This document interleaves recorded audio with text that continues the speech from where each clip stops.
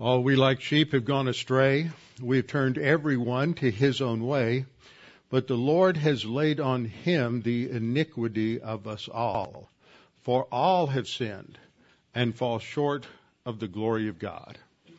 But God demonstrates his love toward us in that while we were yet sinners, Christ died for us. Jesus said, I am the way, the truth, and the life. No one comes to the Father except by me. To Martha he said, I am the resurrection and the life. He who believes in me, though he were dead, yet shall he live. And whosoever lives and believes in me shall never die. Do you believe this?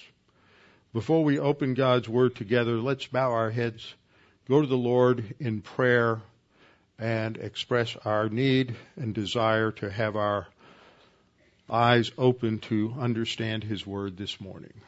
Let's pray. Our Father, the psalmist said that your word is a light unto our life. It's a lamp unto our path. We see as things are. We see reality as it is because of your word. Elsewhere, the psalmist said, it's in thy light that we see light. That is, as we study your word, it illuminates our thinking so that we are able then to come to understand other things. We understand truth as an absolute, truth as that which conforms to your revelation, that which conforms to your thinking. And Father, sometimes this seems rather simple, other times it's extremely profound, and we have to spend a lot of time thinking about it. Today, as we begin to study these opening verses in Ephesians 1, there's some pretty heavy thoughts here, some significant words that often become stumbling blocks for people, difficult to get their mental fingers around. And Father, as we study, we pray that we might be able to think clearly about these things and look at what your word says and how you have used these terms in such a way as to just open our minds to the glories of what is ours, the riches we have in Christ, your destiny for us as believers in Jesus Christ, as members of the body of Christ, to serve you not just in this life during this age, but the ramifications for eternity. Expand our understanding, Lord, that we may come to a much greater understanding of who we are and how you have called us and how you're shaping us for that role in eternity. And we pray this in Christ's name. Amen. I think every one of us comes to a point in life where we begin to ask some questions to one degree or another, and depending on intellectual background, capabilities, and education, we explore these maybe to a simple degree, maybe to an advanced degree. For some people, it just sort of creates landmines in their brain, so they prefer to think about other things. But we have to come to grips with this because it's definitely part of the Word of God and has been revealed to us. Basic questions that we often ask, something along these lines. Am I really able to make my own decisions about life? Do I really have free will? Do I really have the ability to decide what I'm doing in life? Or is there some controlling power that has already determined who I am and what I will do? We ask, is there some sort of fate or power in the universe that controls my will? Or is there genuine choice and genuine freedom?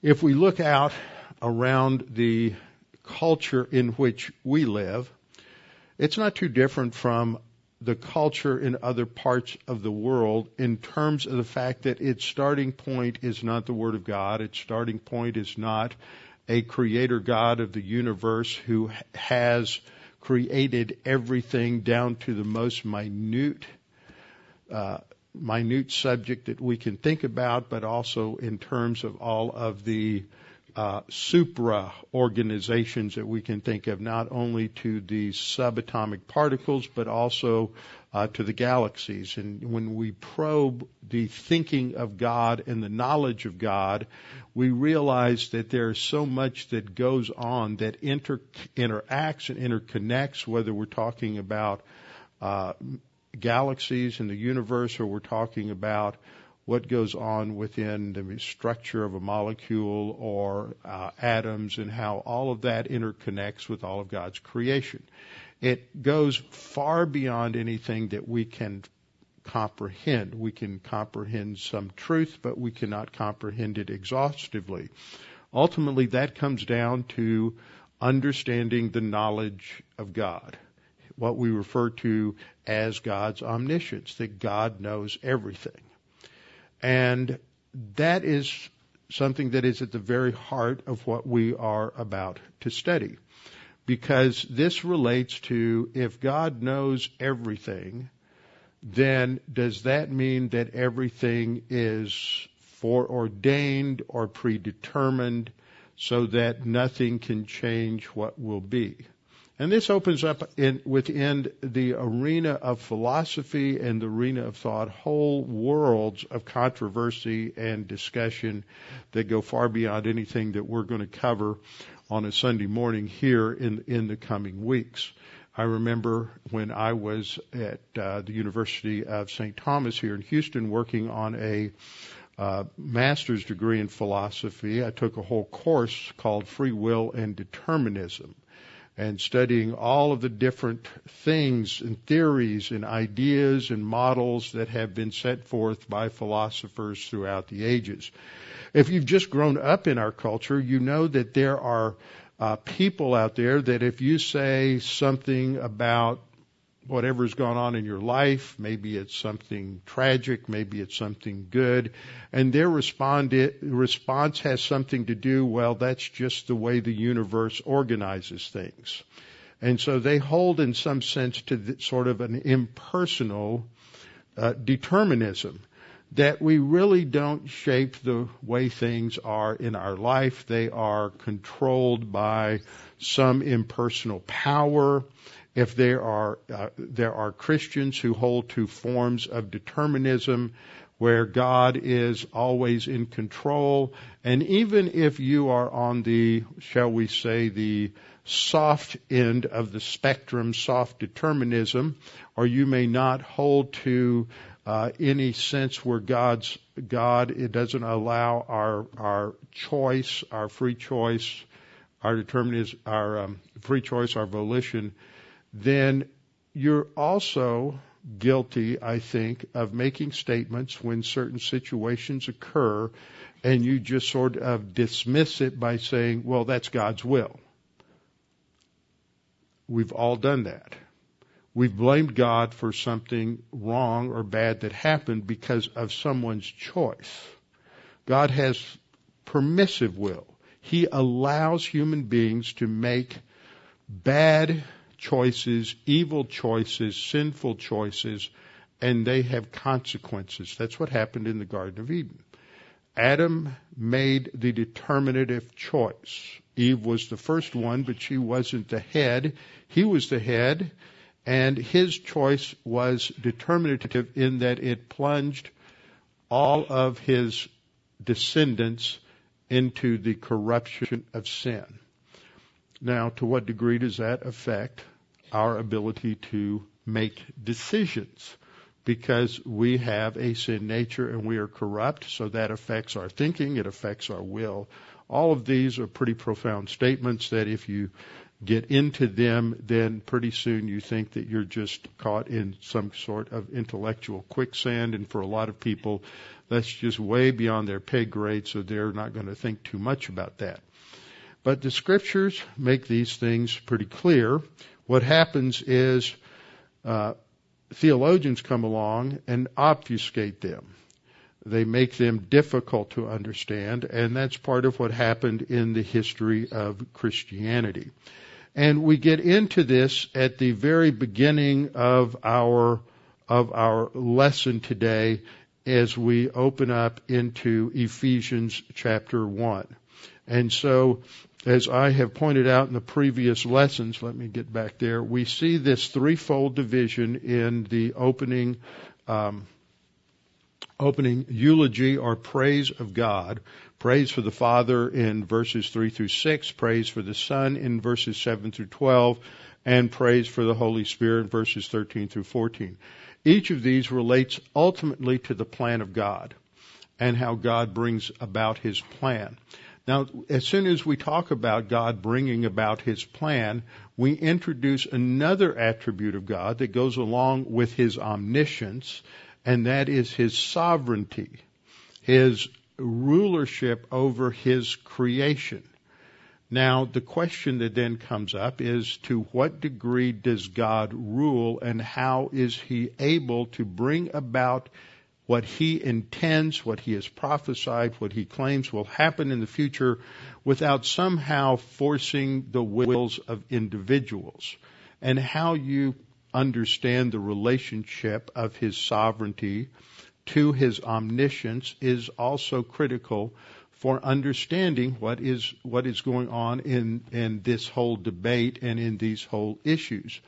On the one hand, you have those who are more deterministic, and for them sovereignty takes priority over His omniscience. Now, what happens, I'm going to say a lot of these things over and over again because they're deep, they're profound, and it's too early in the morning for some of you. You'll never have enough coffee to really become alert on all of this. But what that means is that God determines in His sovereignty what will happen, and then He knows what will happen. So that His sovereignty and His plan take priority over His knowledge. And what these deterministic theologians will say is that God cannot know something unless He has already determined it. So in some sense that limits the omniscience of God. And you have two different types of theologians who talk about that. One are the Calvinists, that's the term we usually use, is categorizing them as followers of John Calvin.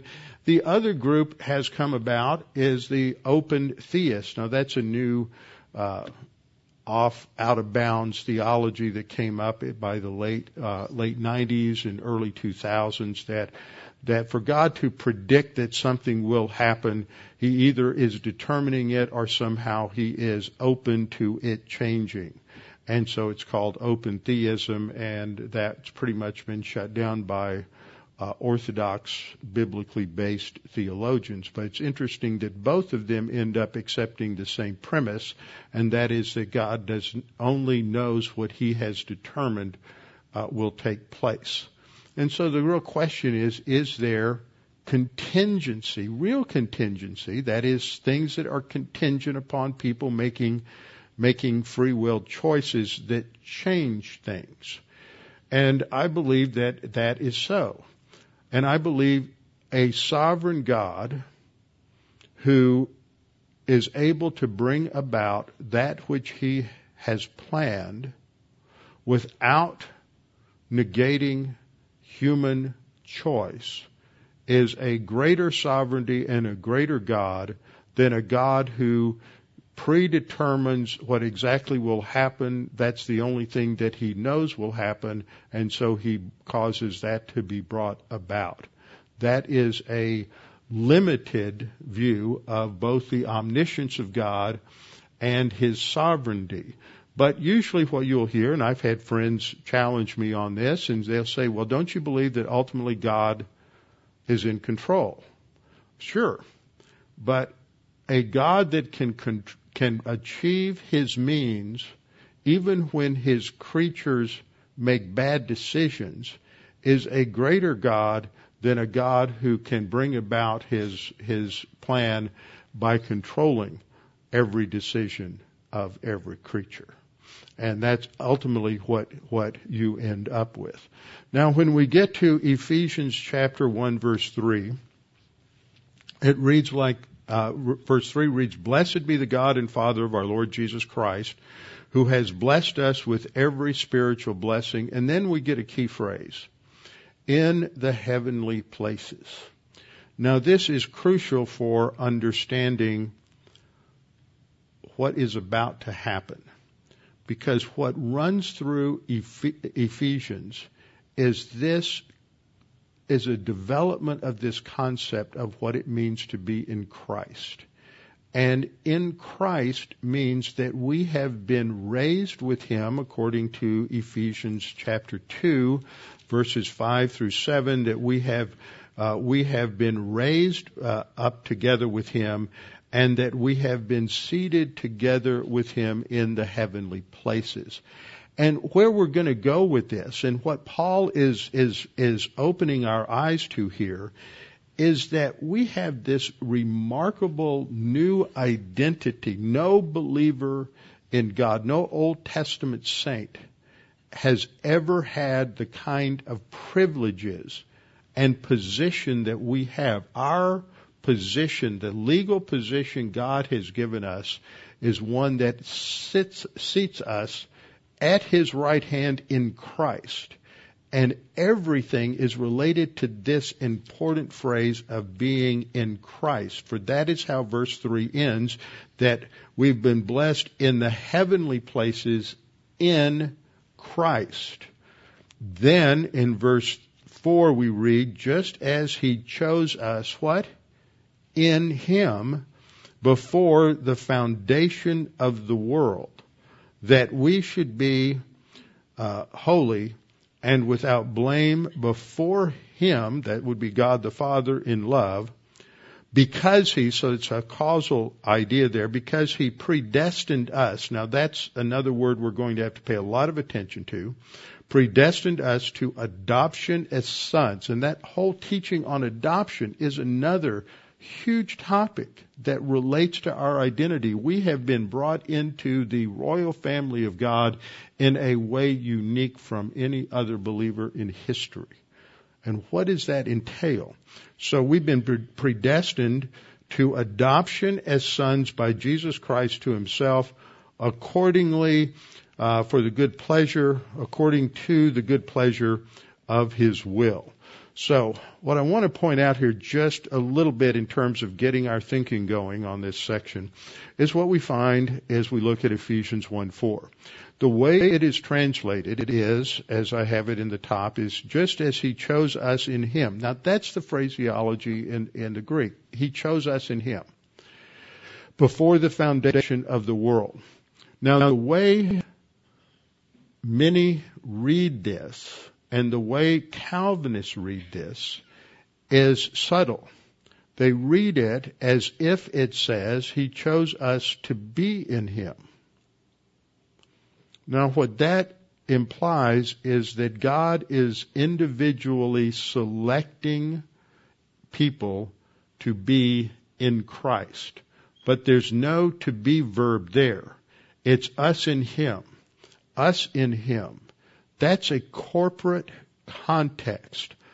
Us in Him. So it should be translated more along the lines of what I've put at the bottom.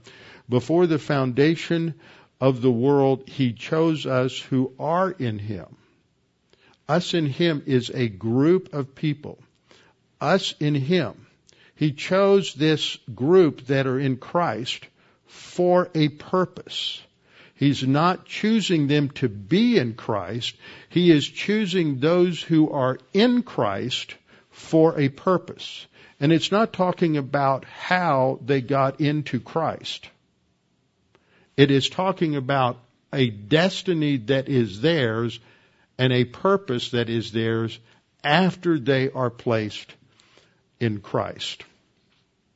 Now, as we take a look at this, and we're looking at basically 3 or 4 key words that if you don't understand them properly, if we don't have a good sense of what these words mean, it's easy to read these passages with this sort of deterministic mindset, because we've heard that words such as predestination have to do with being chosen for salvation. But that's not what the word means. And we have to look at how the word is used to determine what it means. Another word that we see here is the word chose. What does that mean? Does that have this sort of elective concept like we think about an election where we're choosing someone to serve in office from a group of people?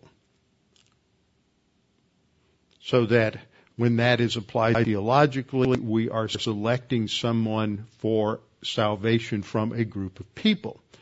But this same word is used of Christ.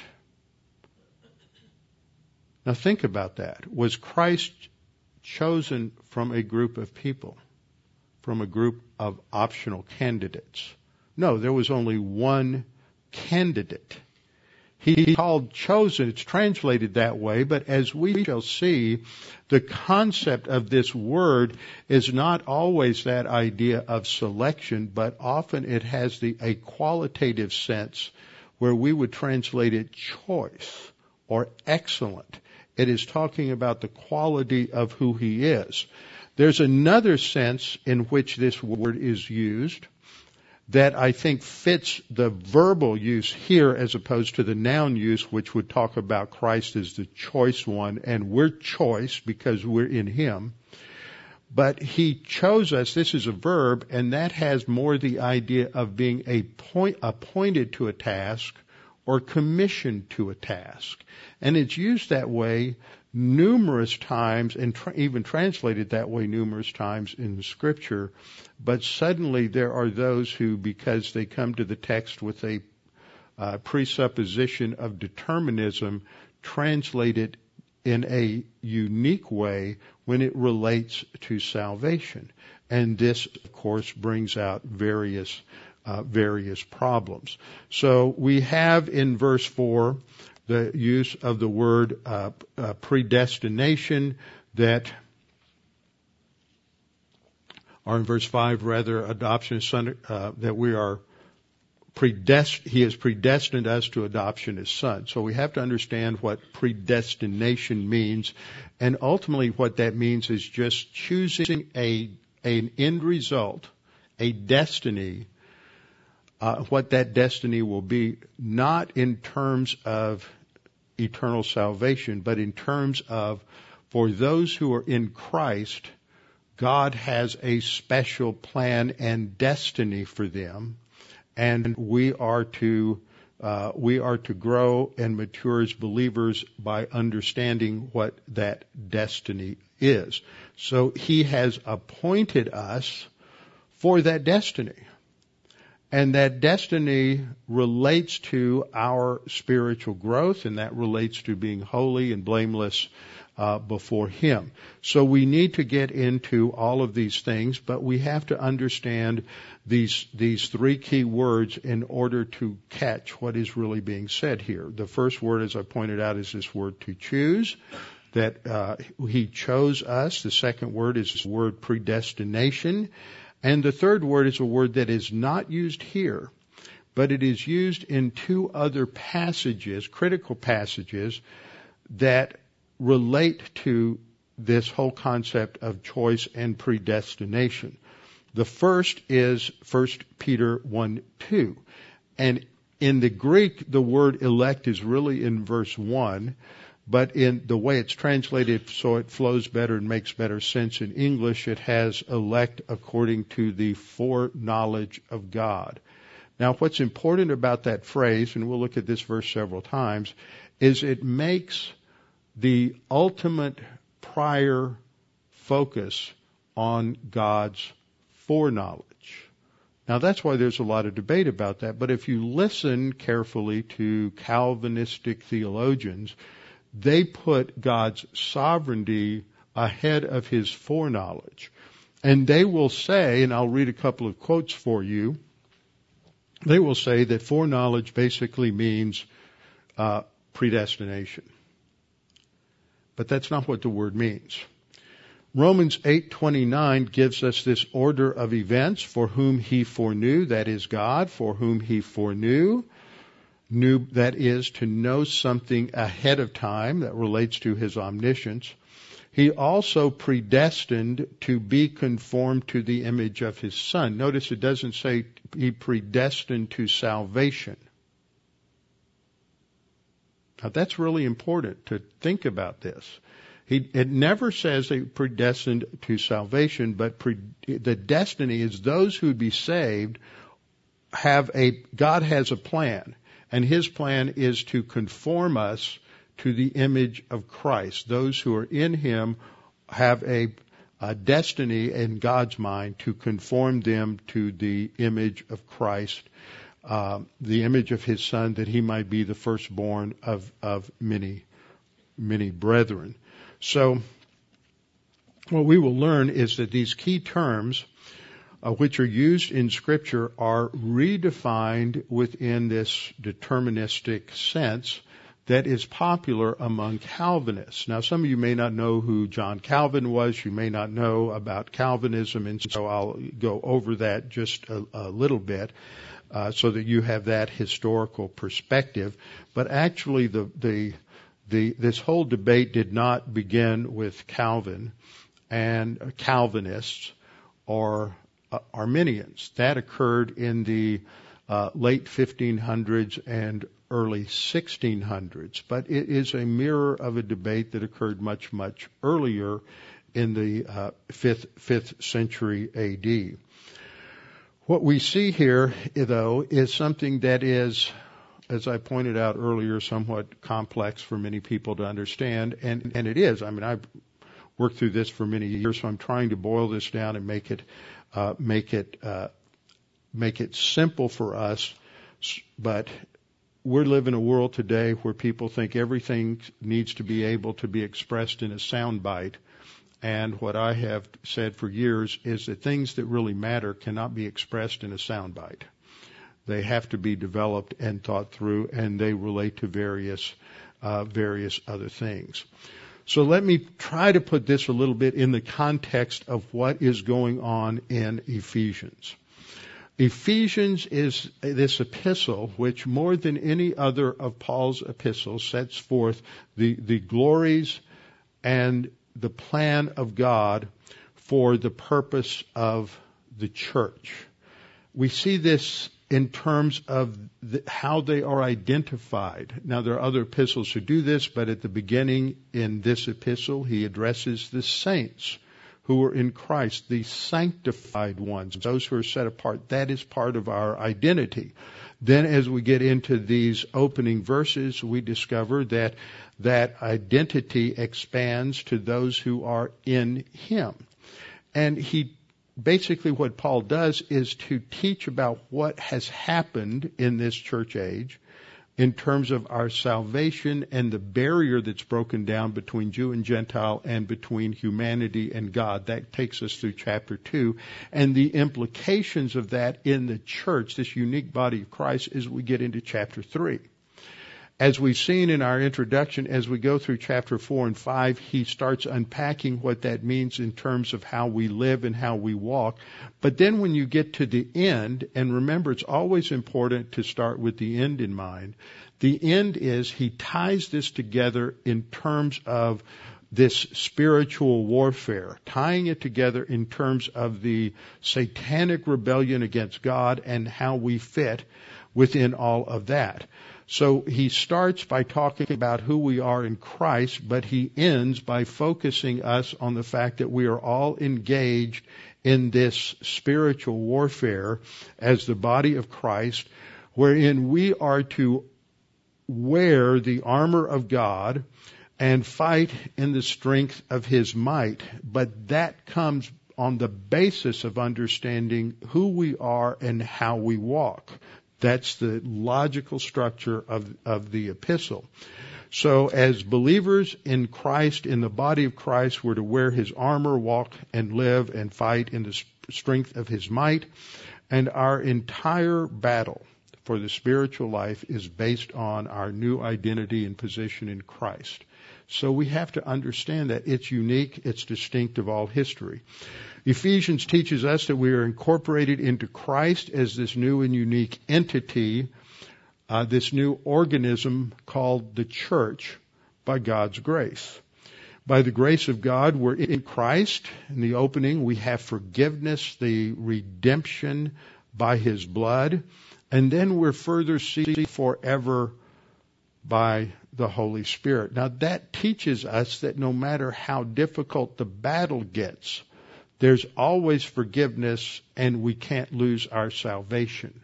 That's inherent within a lot of these discussions because usually this is presented as you're either A or B, you're either an Augustinian or a Pelagian. Pelagius, as I'll talk about this in a minute, Pelagius taught that you could lose your salvation. Arminianism, which was the opponent to Calvinism, taught that you could lose your salvation.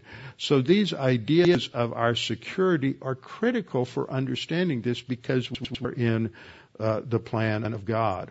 So we have this redemption, we're sealed by the Spirit, and because we're in Him, we have boldness and confidence to approach God in prayer.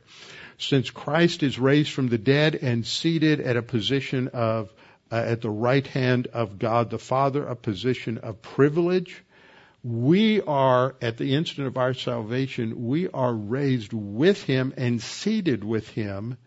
And I don't think we even come close to appreciating the significance of that for our life today, to appropriate that as part of our eternal blessing in Christ. We are seated with Christ at the right hand of the Father. God has chosen us for this purpose. That is, those in Christ, He chose the corporate body to be in Him and to be seated with Christ so that we have that position because He is the choice one, we are choice because we are in Him. And that word, as I've taught before many times, isn't chosen. Jesus wasn't the chosen one. He's not selected of a group of many. He is choice. He is excellent because of His perfect righteousness. And when we enter into Christ and we receive His righteousness, we become choice also, not chosen. Choice. We are excellent because of that quality of possessing Christ's righteousness. Jesus is referred to in Luke 23:35 as the Christ. It's translated the chosen of God, but these are Jews. They don't understand it that way. They're calling He's the Messiah. The Messiah isn't chosen, He's choice. And that fits, as we'll see, with Old Testament usage.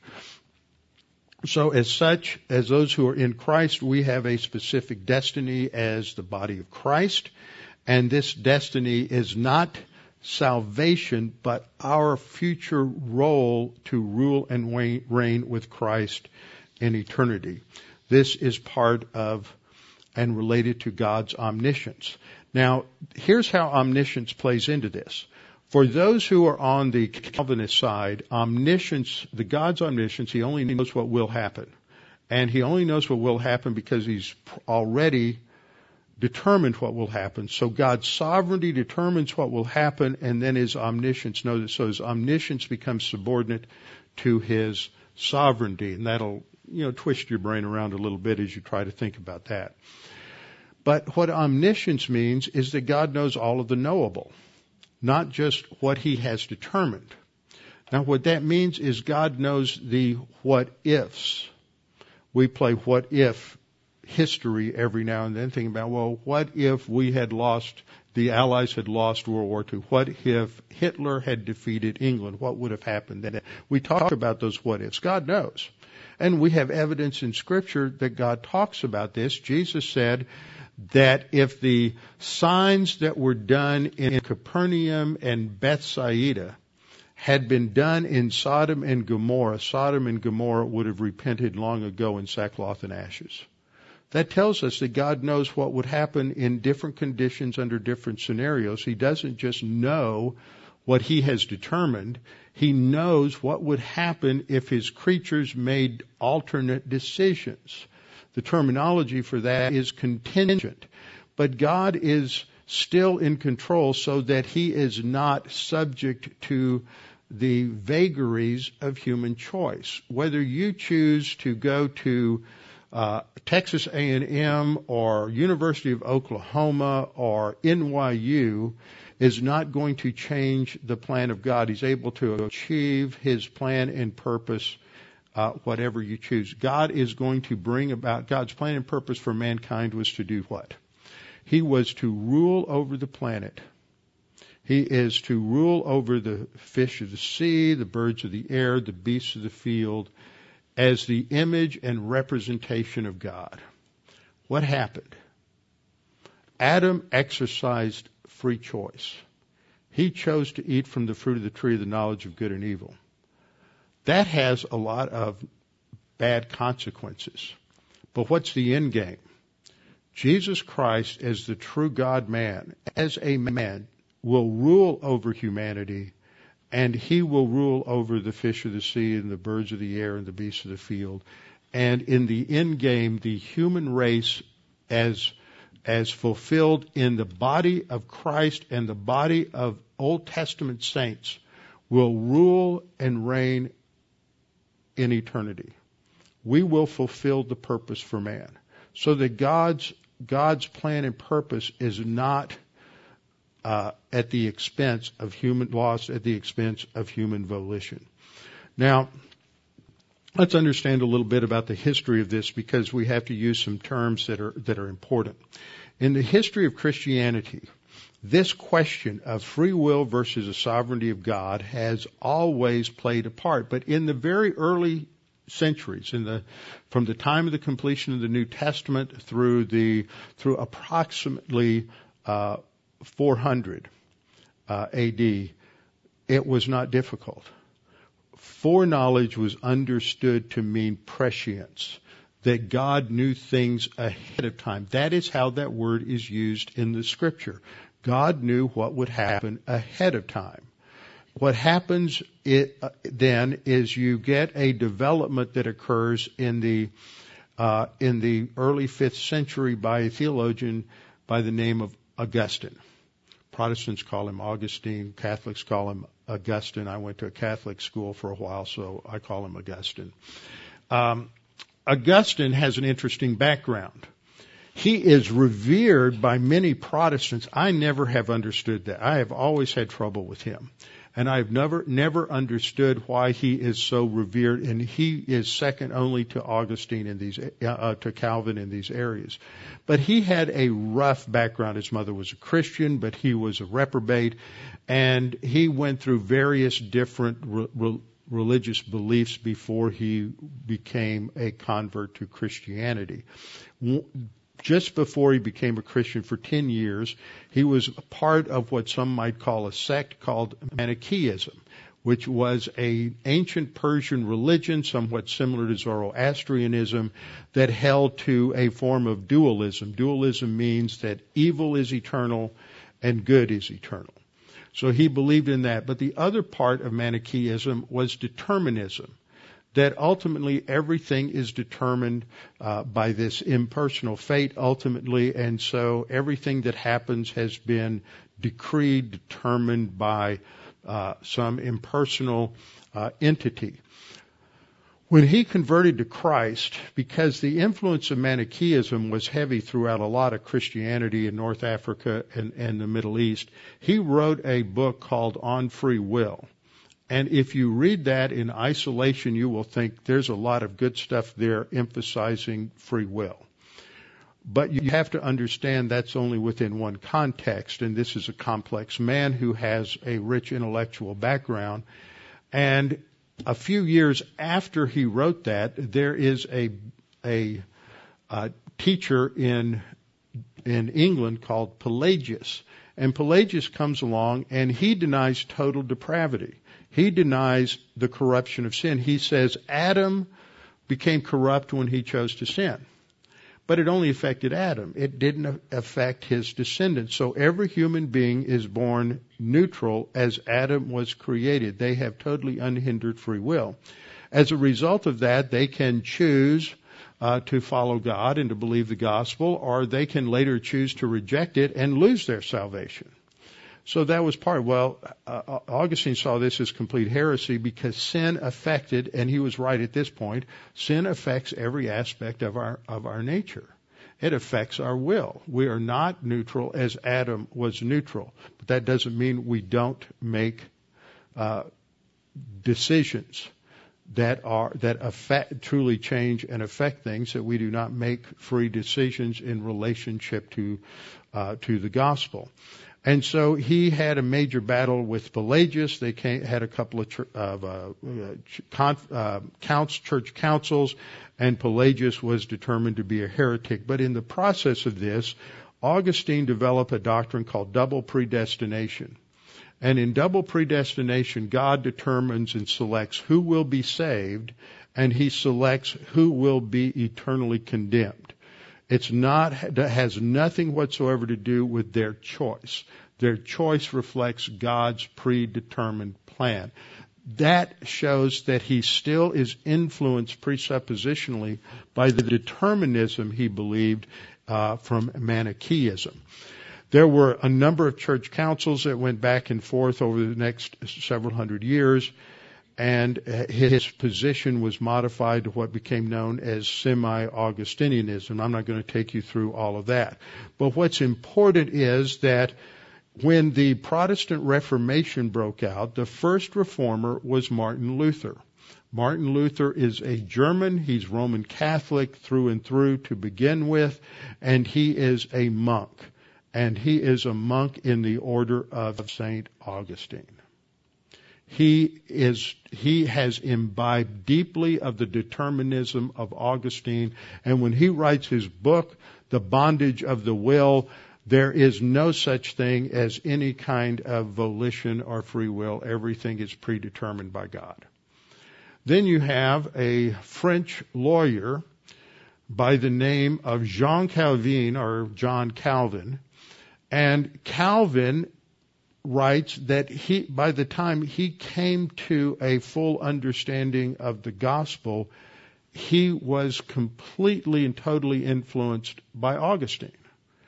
So that Augustine's really confused theology in a lot of places, and his determinism influences the two major breakthrough theologians of the Protestant Reformation. Now, Calvin is not as Calvinistic and deterministic as his followers were, but by the end of the 1500s, there's beginning to be this development by his followers that make his beliefs more deterministic.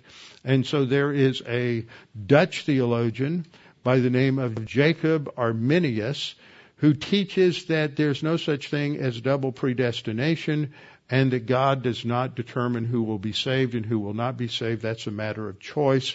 He also taught that you could lose your salvation and some other things. And so his followers are going to be brought up on heresy charges, and they are going to set forth their beliefs in terms of 5 points. So the Calvinists answer in terms of 5 points. That becomes the famous 5 points of Calvinism. Tulip is the word that we use. We have a floral imagery for this theology. Okay, so tulip is the Calvinist view, total inability, not total depravity. We all believe in total depravity. Man is corrupt in every area of his being. But total inability means that you're not able to even express positive volition. You'll never on your own express any interest or desire in God truly. The U stands for unconditional election, that God chooses you without any conditions stated. And just because the text doesn't tell us what any conditions might be doesn't mean there aren't conditions. The conditions are what's determined by what's known by God's foreknowledge. The L stands for limited atonement, that Jesus died only for those who were unconditionally elect. The I stands for irresistible grace, that when God starts to open your eyes to the truth, you can't resist it. And the P stands for perseverance of the saints, which in its worst form is that if you are truly saved, you will persevere and grow. But if you don't persevere and grow and don't have the fruit of the Spirit, then you weren't really saved. That we call lordship salvation today. So that gives you a brief summary of that. The other side of it is the Arminian view is what we call daisy theology. He loves me not. He loves me not. We're never sure of our salvation. On any given day we can commit some unpardonable sin and lose our salvation, but we might get it back. So those become the two options. And for many people, they are so mired in those two views that they can't even think that there maybe is a different way that is taught in the Scripture. And so this is what we're going to be going through, is thinking through what does the Scripture say. And what we see here in our verse, I will give you the bottom line here, is that He appointed us in Him. Us in Him. He appointed those in Christ. It's not talking about how we get there. It's talking about the purpose that God has for the body of Christ. He chose us in Him. He appointed us in Him for a purpose. We're commissioned for a purpose.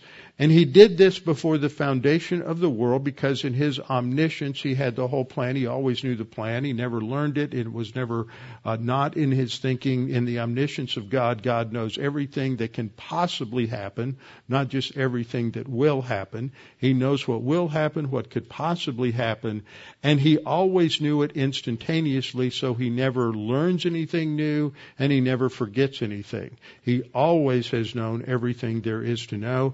And so from eternity past, this has been the focal point of His plan in the church age. And the purpose is that we should be holy and without blame before Him in love. That these phrases have to be understood. We have, in the history of Christianity, because we didn't have computers, it was hard enough just to compile lists of words. How, you look up the word love. In a concordance, you get a whole list of every place the word love is used. But there are a lot of times when love is used in a phrase. Well, it's difficult enough to just catalog all the uses of the single word, but to catalog phrases is a different thing. What we find, as we saw in Matthew, is that when we have a phrase like kingdom of God and kingdom of heaven, that when we have a phrase, the meaning of the phrase is greater than the sum of its parts. We have to study phrases and how they're used and look at phrases, because it's not just saying He chose, period. It's not just He chose us, period. He chose us in Him. It's a corporate concept, not an individual concept. And so there's a purpose that we're appointed to, and that is to be holy and without blame before Him in love. Because He predestined us, this is logical rationale for the basis for this, is that there's a destiny for us and our role as adoption as sons to Jesus Christ Himself. And all of this comes down to understanding this glorious reality that is ours as members of the body of Christ. We're unique. We're distinct. What God has done for us and elevating us in Christ is beyond anything that we can imagine. And the glorious assets or blessings that God has given us, we usually ignore because we're not taught about them. But they are the tools, the basis, the means by which we can exploit what God has done and glorify God in ways that have never been possible.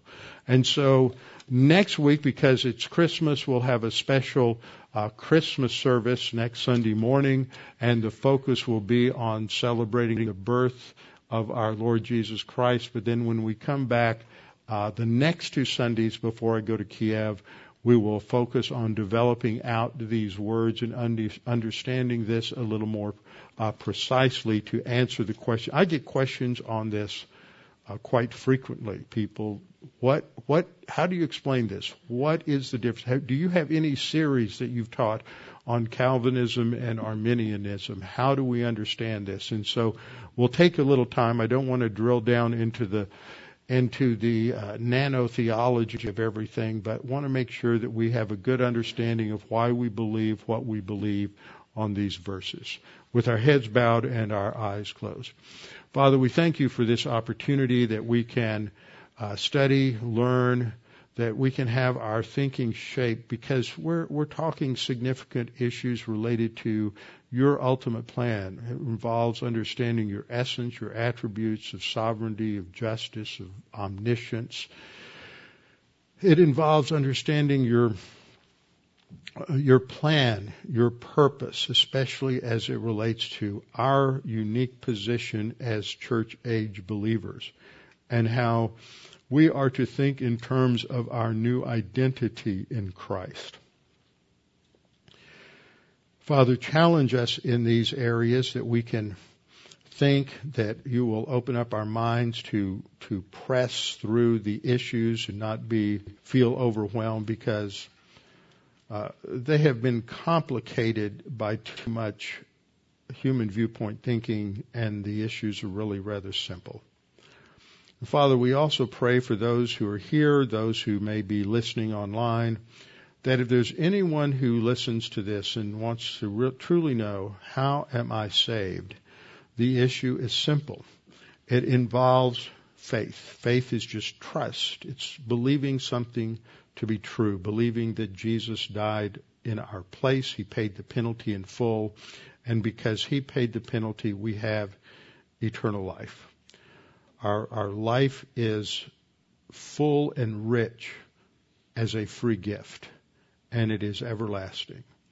Father, we pray that you would help us think through these things, and that we might realize that we should live at a much higher level to glorify you in all that we say and do and think. And we pray this in Christ's name. Amen.